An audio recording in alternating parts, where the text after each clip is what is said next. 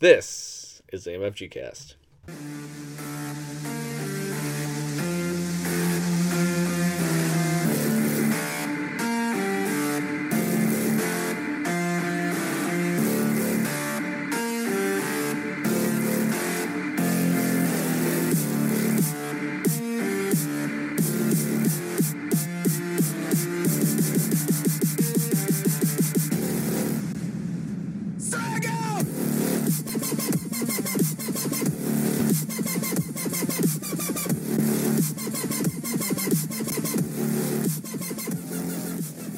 Hey guys, Kurt here. Another episode, another fun interview, and I've got a great one. And we're going to be talking about an awesome game that's coming on Kickstarter in April. He is Mike Ganad from Rock Manor Games. Mike, thanks for coming on the podcast. Thanks for having me. I appreciate it, Kurt. It's great to be here. Yeah, no problem. Yeah, you bet. And since you're so new to us, we always like to ask people that important question: how did you get into games? So we like to go back to the past for when you started and to going through your story and then coming into where you came into having your own company today. So tell us a little bit about that. Sure. It's definitely been, obviously, like most people, I played a lot of games in my youth, played Magic Revised when I was in 6th grade. My friends and I got into like Warhammer miniatures. Then I moved across the country and sort of stopped with some of the nerdy stuff so I could fit in better in the new school I went to, like into high school. But always played like video games and stuff, was like always still a big gamer. I guess for me, like getting to the board game place again and like the tabletop space again, it's sort of been like a long road. When I graduated college and like my master's program and I was working at sort of a boring job, I started an online magazine covering indie video games called Indie Game Mag that I sold. Then I had a site called Indie Game Stand that like featured indie games that I sold. I made a like casual card game digitally that was on Big Fish Games. So I've been involved in sort of like the indie video gaming space for almost 10 years, and that's actually how I got back into tabletop games, was because I was actually at PAX East therefore to sort of cover indie games and video games and there on sort of like a journalist and things like that. And I got tired of walking around and standing and playing everything on a monitor. And I wandered to the back and there were a bunch of empty tables and I sat down and played Ascension first, but then played a couple other tabletop games. And was like, these games are great. Like, why haven't I been playing these games? I used to love games like this. So that sort of sparked my interest in tabletops games again, and I started playing a lot of games. I really like deck builders in general still. So Ascension was a big addiction for me for a while. But as I delved into the deck builder genre, I found that there were a lot of those games were very like solitaire experiences. When I invited a bunch of friends over, I'm like, you have to play this game. And then I was just sitting there waiting for them to make a decision on which card to buy. And I was like, come on, guys, like this is ridiculous. So I sort of saw the faults in that game. So the first game that I made was sort of just a passion project for me and my friends to sort of create a game that was more competitive, I guess, and more interactive between players. So that's sort of what got me to making, launching my first Kickstarter and sort of trying to make a tabletop board game company. But obviously from my past, I sort of have an entrepreneurial spirit and I've done a lot of different things sort of as well. So we're here to talk about your second Kickstarter, correct? For Maximum Apocalypse. So tell us what Maximum Apocalypse is about.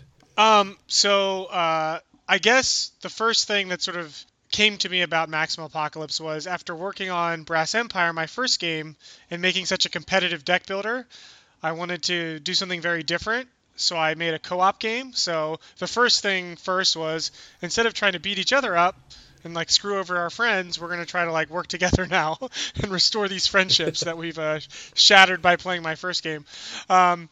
So that is sort of, I knew I wanted to make a cooperative game next. Maximum Apocalypse took a lot longer than Brass Empire from a design standpoint in general. I looked at a lot of other cooperative games and played a lot of them. I'm a big fan of Pandemic, obviously, and Pandemic Legacy. But while I was working on Maximum Apocalypse, it wasn't like Brass Empire where I knew the genre and I knew I wanted to do, so I was much more focused, and I felt like the game came together and was a game that worked from at least worked getting starting a game and getting to an endpoint. Maximum Apocalypse was something I started, and while the basic ideas of it, I think are still there, like the core game mechanics, I like had to burn to the ground and sort of start from scratch over and over again. There was one point, especially on my second iteration, where I just kept adding stuff. I'm like, oh, it'd be cool to have like a betrayal mechanic, like Dead of Winter, and it'd be cool to have this, like this, and oh, I'm missing out on this, and it just got to the point where I felt like it was like a numbers grind, and it like wasn't fun. You're just like looking at a list and like the rule book, and you're like, step one, do this, and like, I got screwed, and like step two, like. And it just was like grinding through this list of steps in the rules instead of like having interesting choices and interesting player interactions and team moments and like moments with your friends. So I've been working on this game for like over 2 years. It was a very long process, but I definitely was sort of initially inspired by the idea of everyone sort of having their own set of powers or abilities or classes. So that was a core idea that stayed through there the whole way.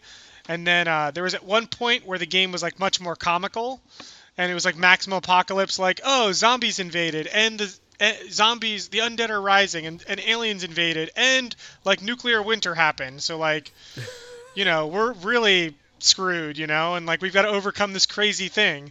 And I still think the game can be fun and humorous that way. I mean, I've built the game so you could still shuffle together those apocalypses, but as I developed the game, it did become like a little more serious, like graphic novel type presentation.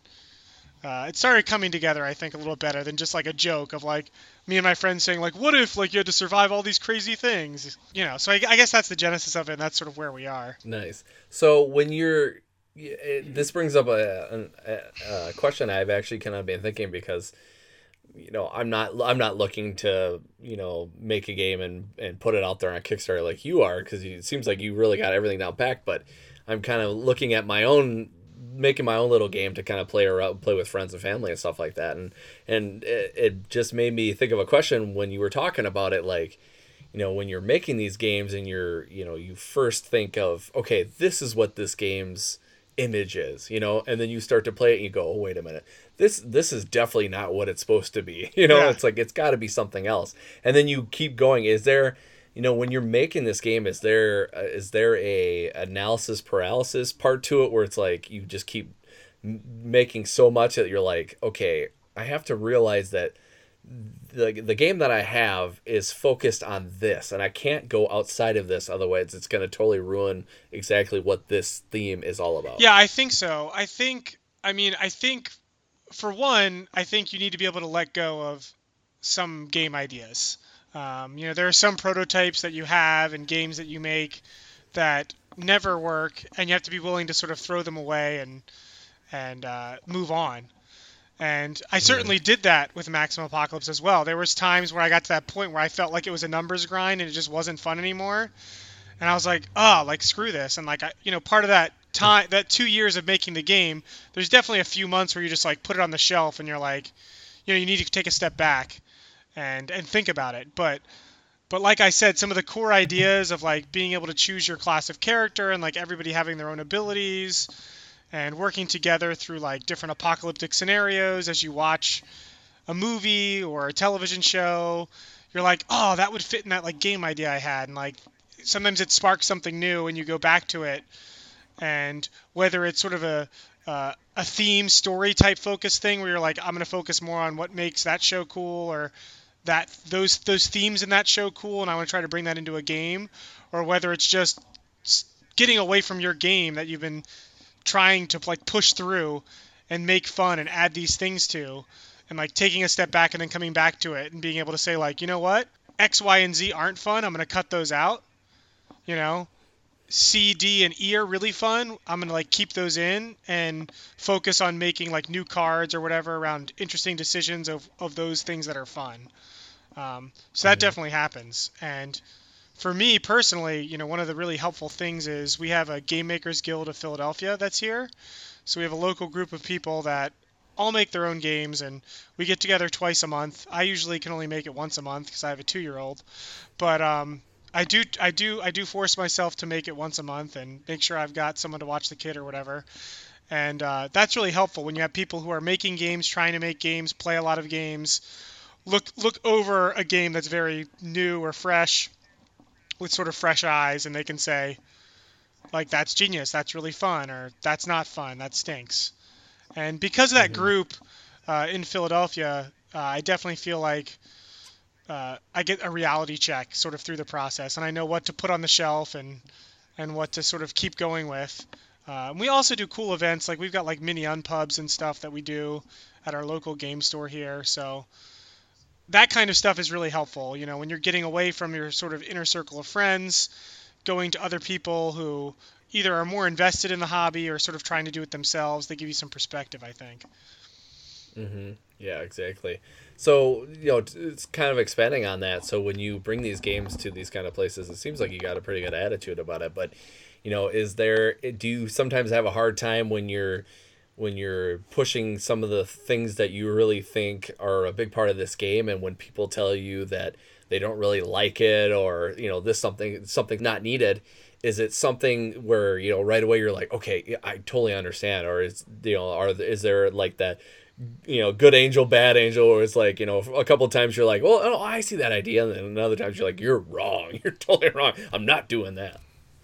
So I think with game design, whether it's digital or tabletop, one of the important things to take when you're taking like criticism from people playing your game is if someone's played a game like once, you need to take criticism and feedback all with a grain of salt, right? So no matter what you do, everyone doesn't like every game, you know what I mean? So if someone says like, oh, I just don't like this, and like there's too much dice rolling or something, you know what I mean? Like if they give you something like a feedback like that, like there's too much dice rolling. Well, there's some games that are all like the whole game is just dice rolling. So obviously that's like not something to worry about, because people who like dice rolling will probably like your game, and people who don't like dice rolling, like that's something that exists in games, like you roll dice. So you need to sort of take feedback with a grain of salt, but the important thing I think is to get out there, play test your game, because what happens is if there is a major problem, the same feedback, even if it's not phrased exactly the same, will sort of come, you'll sort of hear the same things over and over again, like, like that doesn't make sense, or that doesn't work, that felt bad, that I can't describe it exactly, but that felt cheap, that felt cheap to me, that the game was cheating me.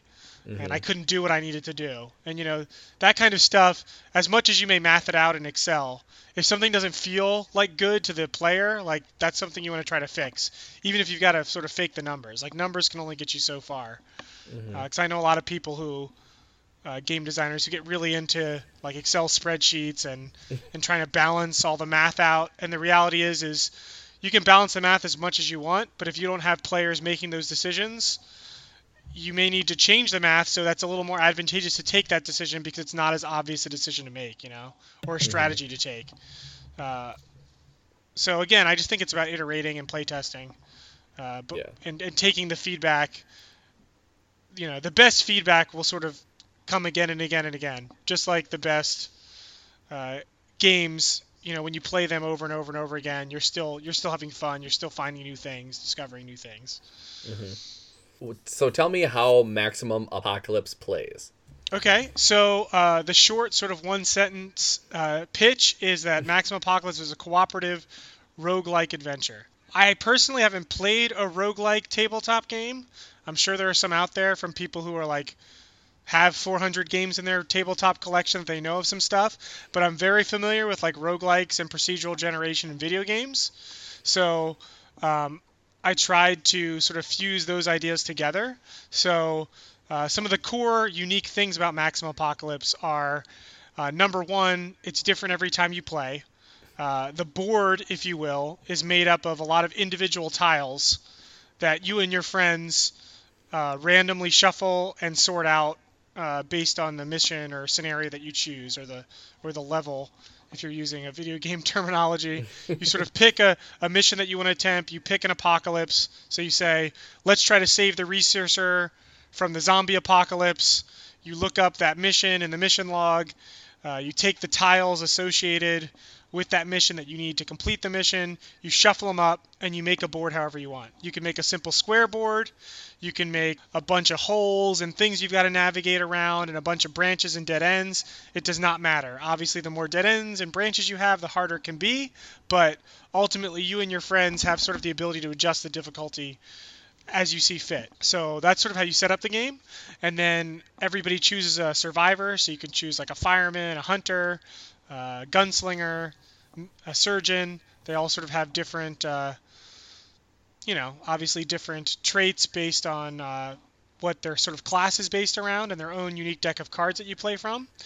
And then you start the game on your trusty van, and you park the van in the map grid, and then you start moving around the map. And as you move over to these tiles, you flip them over, and good stuff happens and bad stuff happens, and monsters appear, and you've got to kill them and survive.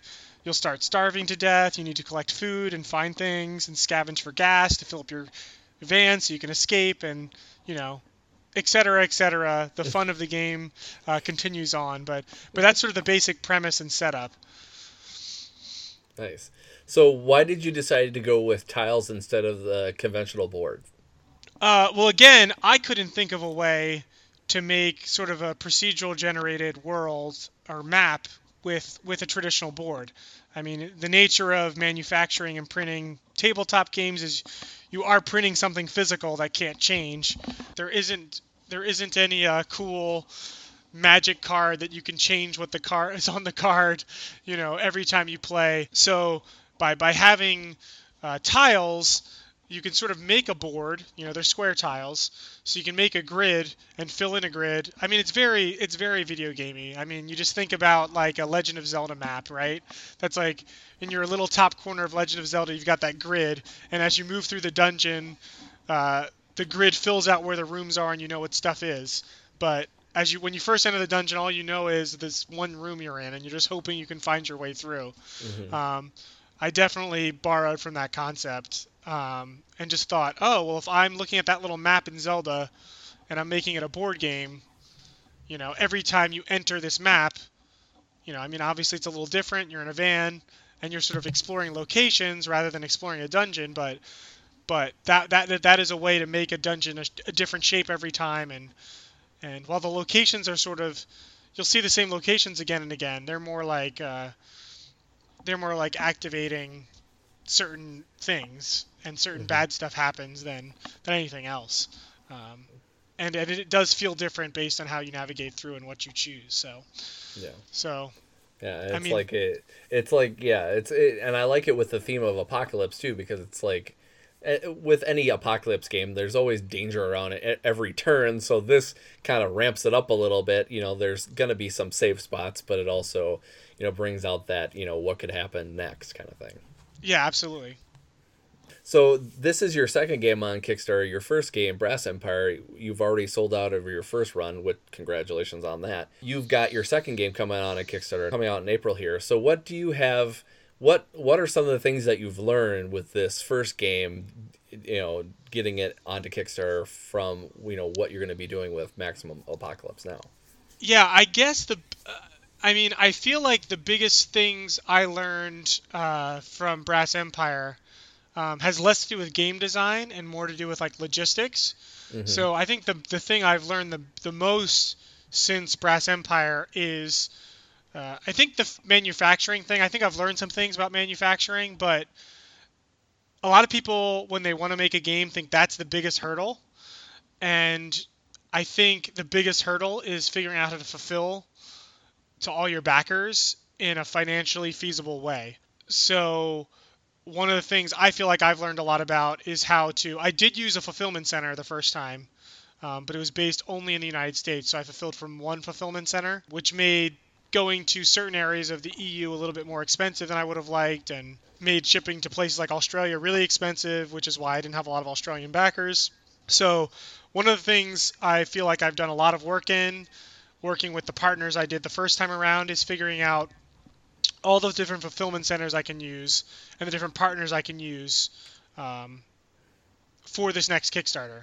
So I feel like I'm going to be much more aggressive in my offering to not only the EU and the UK, which was pretty good because I shipped from the East Coast of the United States, so it's not as far, it wasn't as expensive. I'm going to ship to a fulfillment center in either the UK or Germany. I still haven't decided yet, but I've got 2 contacts, which is going to make it a lot.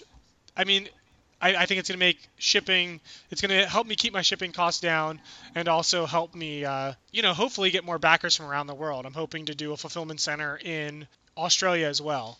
So I'm trying to focus on sort of the other English heavy, board gaming heavy countries that a lot of other Kickstarters do.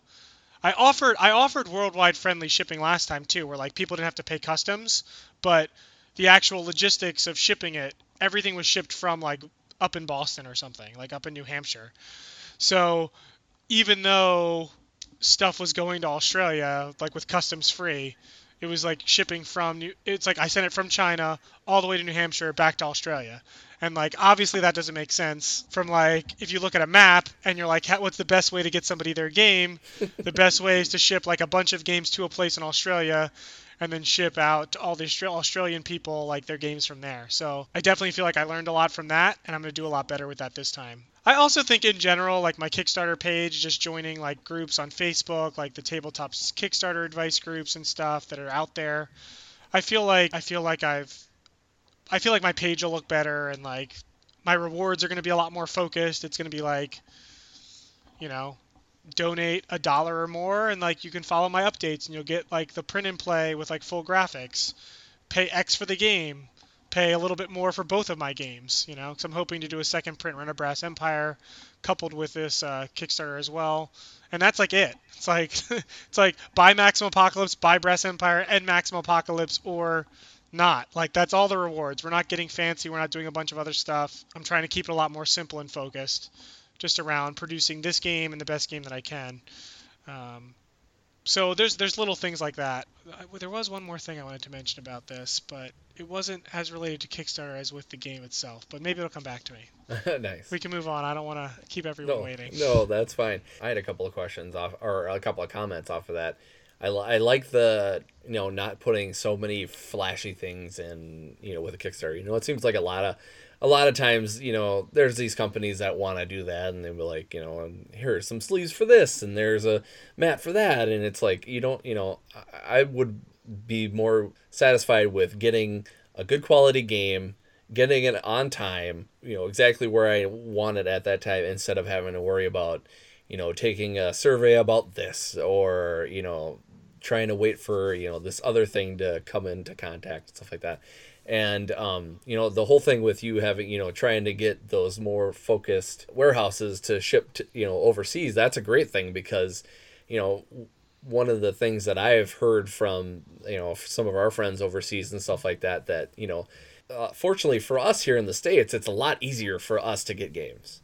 I mean, there's just a lot more people that are focused in the States, and a lot more people that are willing to ship free to the States, and getting Right. stuff outside of there. And people in Australia, they're like, okay, well, I have to drive like 6 hours just to get to a local game store that I can get something and stuff like that. So it's good to have those things in mind, because a lot of times people want when people are making a game, they just want to be like, here it is, look at all the flashy lights and look at all this, and it's like, you have to realize that you have to really focus on the people that are buying your games, because if their needs aren't met, then the whole thing goes completely. So. Yeah, I mean, I think delivering quickly on Kickstarter is very important to me. Like, I know as a Kickstarter backer, there's nothing worse than like backing something and then like waiting 2 years for it. Like, obviously when you back it, you want it then. And I know that's not realistic, but one of the things I was really happy with, even with my first go around, was that I delivered my game to my backers in about 8 or 9 months. Like, they had it in their hands, depending on, obviously where they're located. Nice. And one of the key reasons why I was able to do that is because I finished and completed all of the artwork for my first game before I launched on Kickstarter.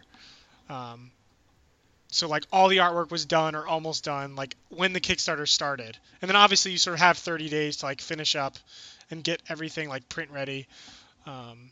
you sort of have a few months after the Kickstarter to sort of finalize all those details. And that's sort of been my same goal with Maximum Apocalypse. Um, so I literally am at the point now where the artist, I know he's cranking out 20 pieces of artwork a month, and I know how many art pieces we have left. And like part of the reason we timed the Kickstarter like we did is because I knew that we would be done or at least working on the final sort of set of art that we needed to go to print in April. And like April's sort of going to be finishing up sort of hopefully some stretch goal artwork and finishing up a couple pieces that we're missing, and like then we'll be good to go. So Nice. I mean that's something that's the only way that you can deliver like in under a year, I think, from and still manufacture in China is like if you have the game basically ready to go, Kickstarter day one. So that's I don't plan on ever breaking that that trend because that's served me well so far. Yeah, yeah, that sounds like a great idea. It kind of leads me into my next question, actually, talking about art. I love the art on this. It kind of reminds me of like a Borderlands or like, kind of like a comic book, almost apocalypse kind of art or whatever. Tell us about the artist you got for it and how you decided on that. Sure. So the artist, I don't want to mess his name up because he is not in the United States. I mean, his first name's easy. It's Gustav. And then I guess you would say his last name as Rangmar. So he's obviously Nordic. But the process I use for Brass Empire and this game is something I've used sort of in my history as an entrepreneur and working in video games.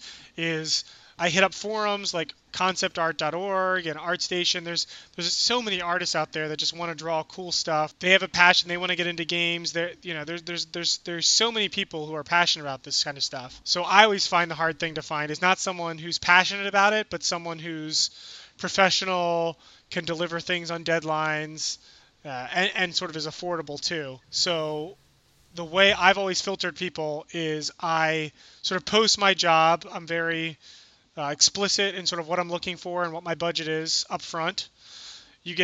When you do that, you get a ton of emails. You get way too many emails than you're ever going to be able to answer. But what I do is I sort of, and everyone sends you a link to their portfolio, obviously.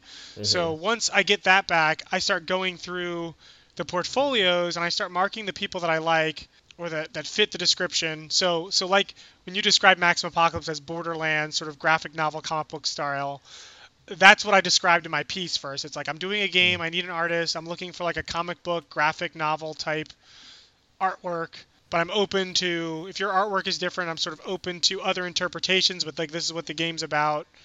Here's some links to some art that I like based on sort of what I'm envisioning. Then you get a bunch of emails, and what I do is I actually I picked like 5 or 6 people based on their portfolio, and I do an art test. And basically what an art test is, I pay you a little bit of money, so I pay you $50, so let's say.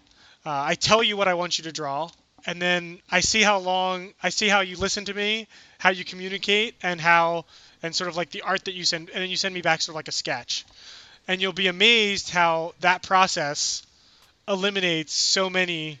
I mean, even of the people you pick, obviously you eliminate a lot of people based on just the portfolios you like, but of the portfolios you like, you'd be surprised how quickly you trim it down to people that are responsive, that you feel you can trust to send like money off to for people you've never met, things like that. So I feel like I've been burned, and I've sort of created my own process over the years that I'm sticking to that works for me. And so far with Brass Empire and Maximum Apocalypse, it's served me well, and I feel like I've gotten, great art that I could afford, and I've had people that deliver the pieces to me and are good at communicating back and forth and speak English decently, etc. So I can communicate with them. So that's sort of how I did it. Nothing special about it, but I do feel like paying somebody a little bit up front. Like I've been burned by some people with the art test, but my thing is I'd rather be burned $50 than like $1,000 and get like half of what I needed, like Mm-hmm. or not even what I needed, and you're just like, where is this? Like, where's this art I needed and I paid half for, or gave a deposit for you for?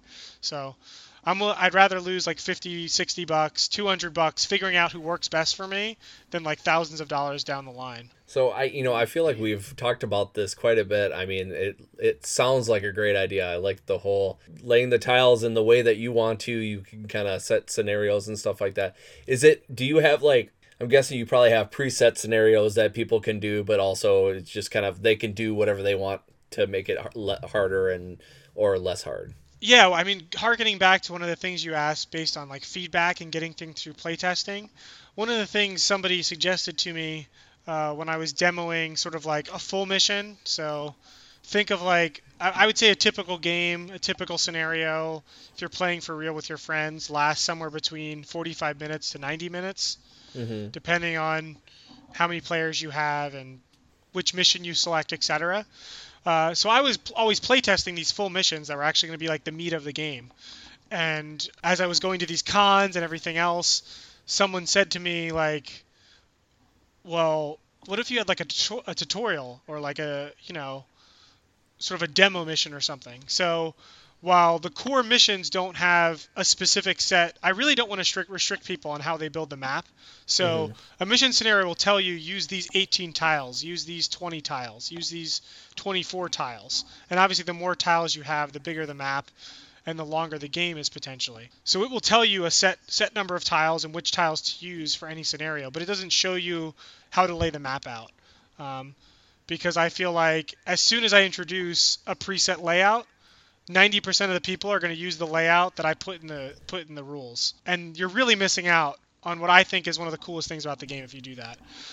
But what I did do is I made a tutorial mission which has like half the tiles that a normal game does. I think it has like 12 tiles. And you start it's basically like the second half of a mission. So all you have to do is you're at a location and you have to get back to your van and collect enough gas to fuel it up and get out of there. You see a van in the distance, shit's hit the fan, you got to get to the van. You know what I mean? Um, and that's what happens in later missions a lot is that shit hits the fan and you got to collect some gas and hightail it out of there and get back to the van. But there's usually some exploration and some slow build to that point. So I did create a tutorial mission that has a set map layout that you can sort of place the van here, the like hospital here. You put your guys on the hospital. You put these 12 tiles. You do shuffle them up, but you place them in these exact locations to create this own little map with its own little hole that you've got to navigate around. And it's a great way to sort of learn the game in like 20 to 30 minutes. Nice. It's also sort of what I've been testing and running at cons. So the only negative I can say about the tutorial is obviously it's very easy. Like I don't think anyone's lost at the tutorial yet, which disappoints me a little bit as the game designer. I like seeing people lose. Yeah, no kidding. You But want to see it's a somebody do tutorial, it. so it's okay. It's a tutorial, so it's okay. I sort of feel like so. That's what a tutorial's for, right? Oh yeah, exactly. Well, maybe it'll make them feel all nice and fuzzy, and then when they get obliterated, then it'll shake them up a little bit and make things more interesting. That's great. So, what's next for Rock Manor Games? We do have a lot of stuff in the work. Depending on how this thing goes, this next year could be a busy one for us. I'm cautiously optimistic about Maximum Apocalypse. So because I've had this great relationship with this artist and I sort of want to keep it going, I've actually talked to him about commissioning him into the summer and spring about continuing to work on the project to sort of make an expansion. So I sort of plan to roll into the expansion for Maximum Apocalypse and at least start production on it sort of right after hopefully a successful Kickstarter happens. We'll see. We'll see how that goes. Like I said, I'm cautiously optimistic. But and then I've been working on a Brass Empire expansion for a while, and we've started art production on it. It's just sort of been a slow thing. I feel like I could put out a small expansion. Like we have a sixth faction for for Brass Empire that is finished, and I could do an expansion for that. But I always sort of planned a bigger expansion, so I'm sort of debating. As a gamer, I would just prefer to have a much bigger expansion, but as a business person, part of me saying, well, this totally works, and like it could help pay for a second print run of Brass Empire, and everyone's told me that I should just do it and add a sixth player, and it would make so much sense. So we'll see how that goes. But there will eventually be a Brass Empire expansion. I just don't know if it'll be sooner or later. And then I've got 2 other games I've been testing at Game Makers Guild of Philadelphia. One especially, we just had our meeting this past Wednesday. Went really well. Everyone liked it, and when I came to the feedback from a bunch of game designers, they did not have a lot of feedback. They were like, I liked it. It was really fun. I would play it again. Like right now, it was very little stuff. Like it's a programming game, so you sort of have to pick your moves ahead of time and put your cards face down, and then you go around in circle and reveal your cards and do what your cards say in that order. But you can't change it. You can't change your mind once things change. So one of the things, I think the only sort of definite change tweak we're going to make is when we played that when you collected your 3 things, the game just ended and you won. And what we were saying is that since it's a programming game, we should finish the round, because someone else could get their 3 things at the same time and chai, or you can steal things from other people. And I'm saying things because the theme on this game is it doesn't have a title, it doesn't have I don't know what the theme would be. I don't know what things you would be stealing from each other or what would be going on.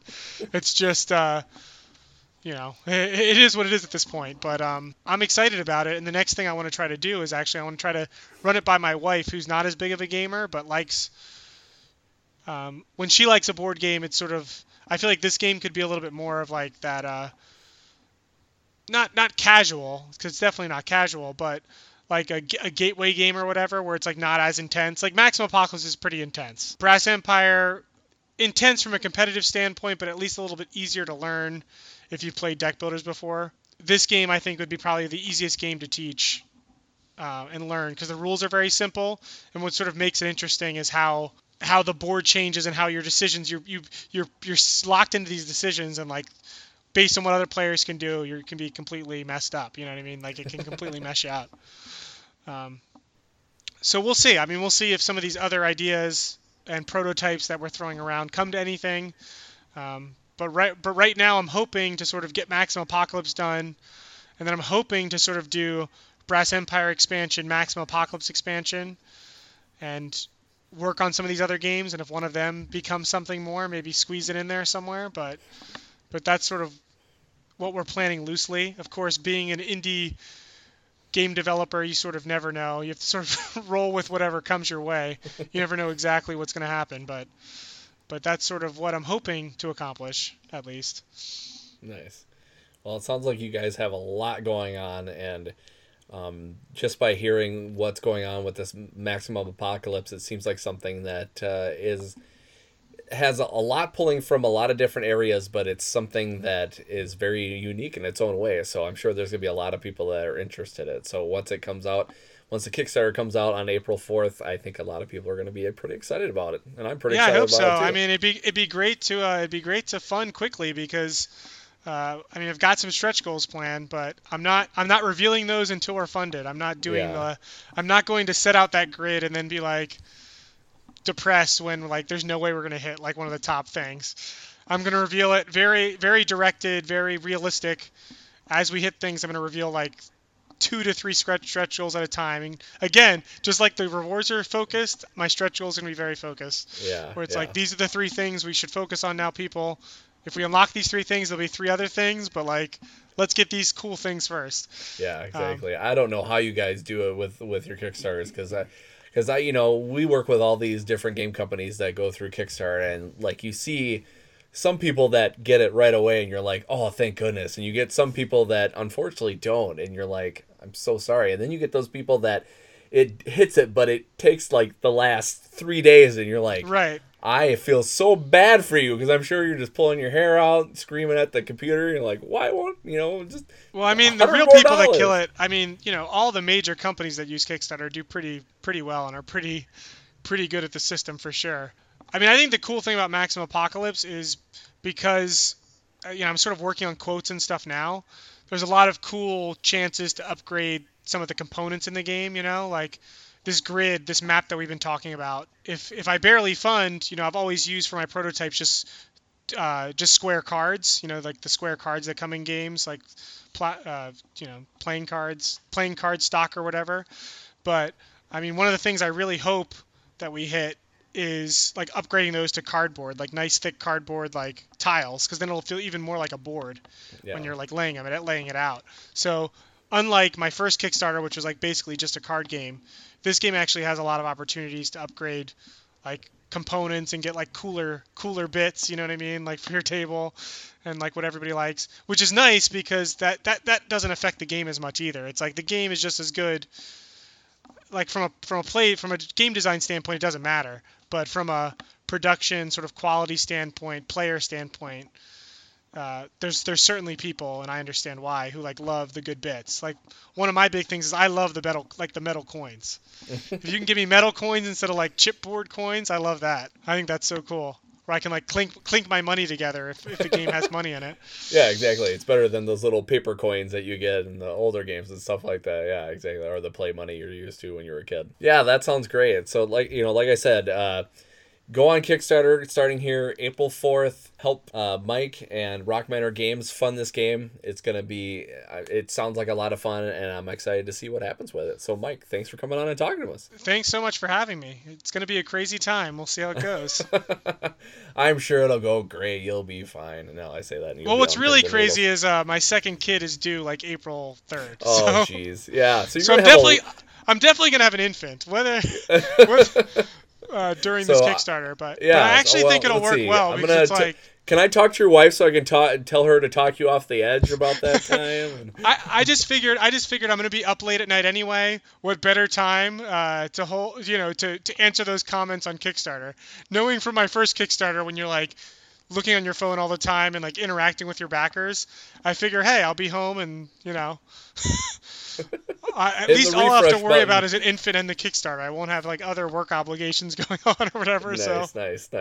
So be able to focus on it. Yeah, it's also just sort of how it worked out too, ironically. So it's like I got to do it now, or I'm not going to do it. I'm going to lock this date in, like I'm locking it in, or I'm not going to have it. I'm not going. This game's not going to exist for like another 6 months. So. Oh, that's great. Again, Mike, thanks for coming on. Thanks for having me. Your RPG campaign sucks. Wait, come back, I'm just kidding! Do I have your attention now? Your campaign might be good, but it may be missing a little something. That's where BattleBards comes in. BattleBards is premium tabletop audio to take your game to the next level. Is your player's level 5 fighter ready to smack a orc in the face? BattleBards has a sound effect for that. Is your level 3 rogue ready to talk some information out of a barkeep? BattleBards has the voice acting for that. Are your characters ready for a halfling camp song that raises spirits and shows your players a better time? BattleBards is here for all your fantasy audio needs. And with the MFG cast, we can help out. Go to battlebards.com right now, sign up for an account, and with purchasing a $10 and $25 package, use the code MFGcast1 and you get a free song, The Dwarf Temple, The Soul Forging score music.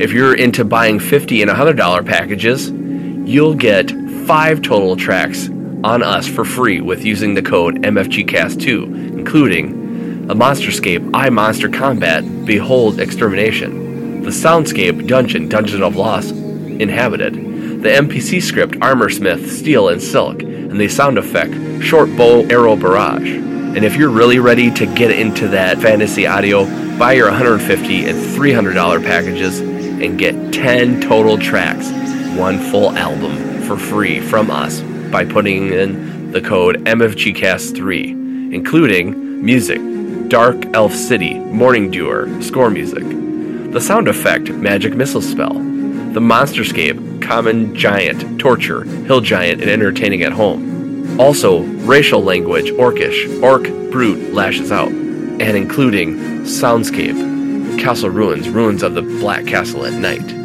BattleBards has hundreds of great fantasy audio at your fingertips to use for that great audio enhancing experience for all your RPG gaming. Or if you want to enhance your board gaming, or if you do something online, like say a podcast like we do, you can use all that fantasy audio, bring it up to the next level. You don't trust us?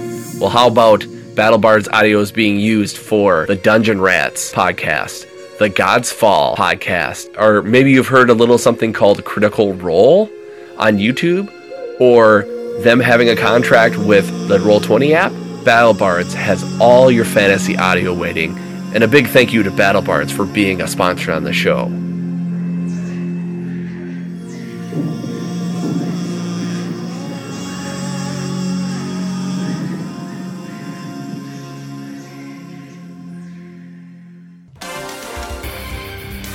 Legends of Tabletop Podcast, creating legends one die at a time.